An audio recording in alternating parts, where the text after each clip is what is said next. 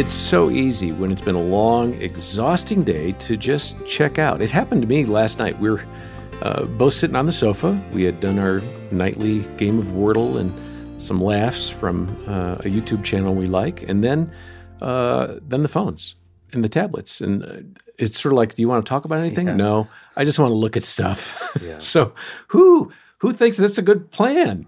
I don't know, but I found myself doing that. So maybe that's you. I'm John Fuller, joined by my Focus colleagues, Aaron and Greg Smalley. And I wonder, Greg, first, have you, and if you have, then second, how have you learned to be more disciplined with regards to the zone out and veg out with a phone or a tablet or TV? Yeah, I think it, for me, really starts with understanding the reality. The workday can feel so long and exhausting, especially doing podcasts with a colleague. I'm not going to say who. A draining individual that I have to be with. But just with. recognizing, right, that takes a toll on all of us. And what's really helped me is to develop some discipline around even how I begin to transition home. For example, one of my routines is that before I leave my office, I tidy up my workspace, my desk. And there's something that just signals to me as I'm just doing a quick little clean that I'm preparing myself to now walk to my car and to drive home. So that begins the process. Another one is as I'm driving home, I'll put on just praise and worship music or some sort of music. Music just for me has a way of calming me. It begins to recharge me. It's filling me up. And so I really resist the urge to jump on another business call or anything like that. Or even as an introvert, even calling someone just to catch up as a friend, that can be exhausting. So I'm being mindful going, okay, I just tidied up my workspace. I'm now driving home. Another routine that helps me kind of make that transition is to change out of my work clothes into my comfy clothes. Okay. Which go ahead here and share. He's got some baggy he's got sweatpants. Shorts, always shorts. Always shorts. But he has about 3 sweatshirts that he probably has owned for about 20 years. And they rotate, and we've named them. Oh, names. Black Beauty. What's the burgundy one? Maroon Bells.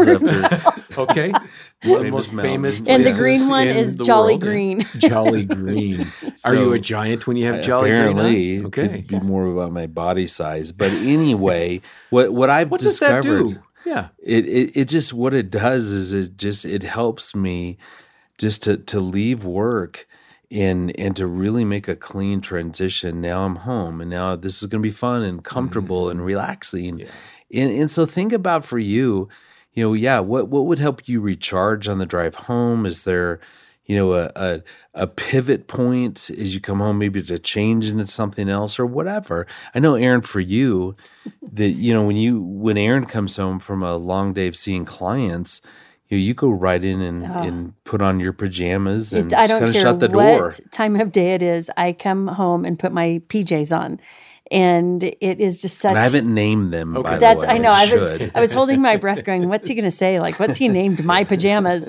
And I go into our bedroom and shut the door and just take some time just to be quiet and regroup.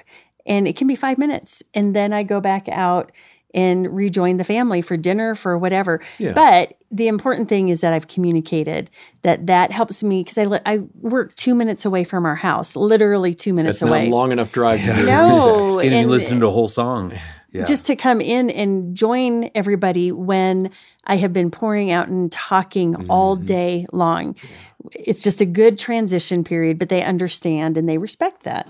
Well, we've all been there, done that, and let's go ahead and turn now to a conversation that Focus President Jim Daly had with Felicia Masonheimer and Lisa Jacobson, who shared how they've learned to better connect with their husbands during the evenings after a long day. And while we've been kind of lighthearted here, they'll get into some heavier challenges that occur when you really want to connect, but it's been so hard. Lisa, you share about how you and your husband got into the habit of watching TV before bed. One thing I'll give Jean credit. She said, never will we ever have a TV in the bedroom. So, and that's not saying you did, but you got in the habit of watching TV. I have fallen into that habit. News, weather, and sports, especially football season. I'm watching college games, pro games, the whole bit.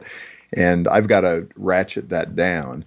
But speak to that moment when you realized, okay, this is a waste of time. Yeah, we had always said we'd never have a TV in our bedroom, which we don't. But how we solved it was we'd watch shows on the laptop in bed. That was very wise of you. Oh, there you go. That's a workaround. And we were in a season where we were really fried. And so we felt like at the end of the day, hey, we're just going to chill, right? We didn't want to have a deep conversation. We just wanted to chill.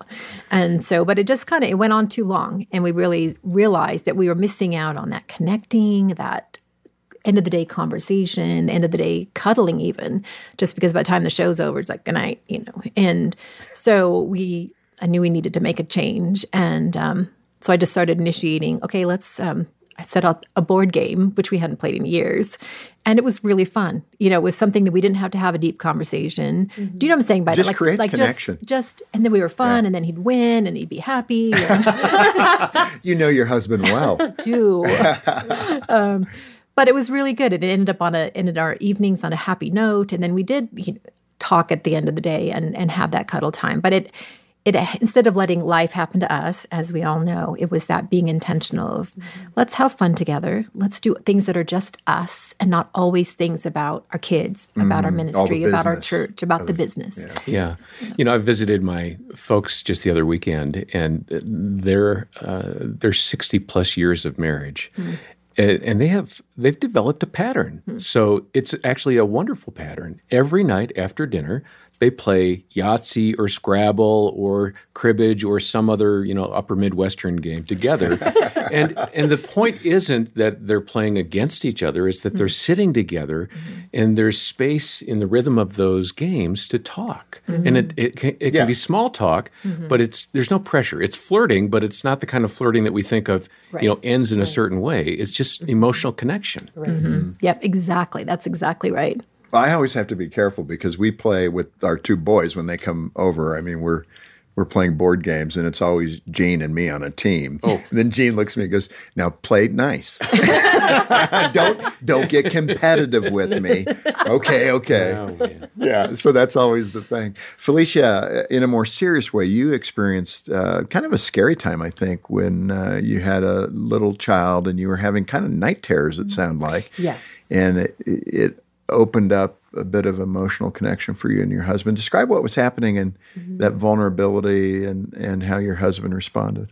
Yeah, so after our third child was born in 2020, so there was plenty going on in the world as well. And my husband came home to work in the ministry with me, and it was just a really hard time in a lot of ways, and I had severe postpartum anxiety.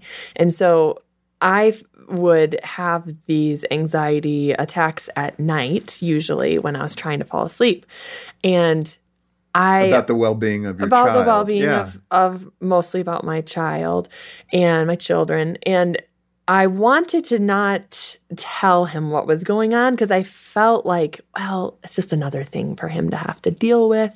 I know that it's anxiety. I know that this isn't like a real situation. So there's no point in adding on to him. And I know that chapter in the book doesn't sound like flirtation, right? It's anxiety. But the point of this book is to show these little ways you can connect. And one of the ways I did choose to connect with him was telling him, like, this is what's happening to me, and will you pray over me? And so he did every night. And that was just a super special way to invite him into a struggle, but allow him to connect with me through that struggle instead of pulling away from him. No, I can understand that. I mean, even with Jean, I think an intimacy space there for her is praying together. I mean, I would not normally think of it that way, but for her, that really shows something to her that I'm willing to pray for her before we go to bed or whatever the need might be. Yeah. That is it's not a flirtation, obviously, but it's an intimacy builder. Right. That is really good for her to hear, right? Yeah. Mm-hmm. It kind of meets those needs emotionally and spiritually for her. Well, some really good stuff from Felicia and from Lisa. And we want you to know that we're updating our website with new content all the time. Certainly, you can follow up on what you've heard today by stopping by the show notes, but we're going to have a link there to an article called 3 Ways to Nurture the Marriage You Want. It really relates to what we've been talking about. It's going to give you some good perspectives, and it's a wonderful follow-up to the episode. So look for that article in the show notes.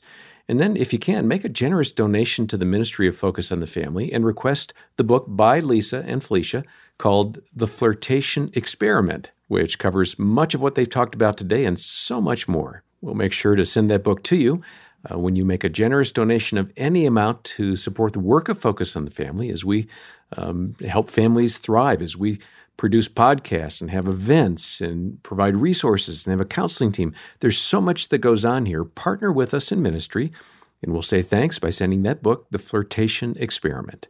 And you can find all the details in the show notes. Next time, more from Felicia and Lisa about how to notice when your spouse is struggling with some pretty deep emotions. For now, on behalf of Greg and Aaron and our entire team, thanks for listening. I'm John Fuller, and this has been the Focus on the Family Marriage Podcast.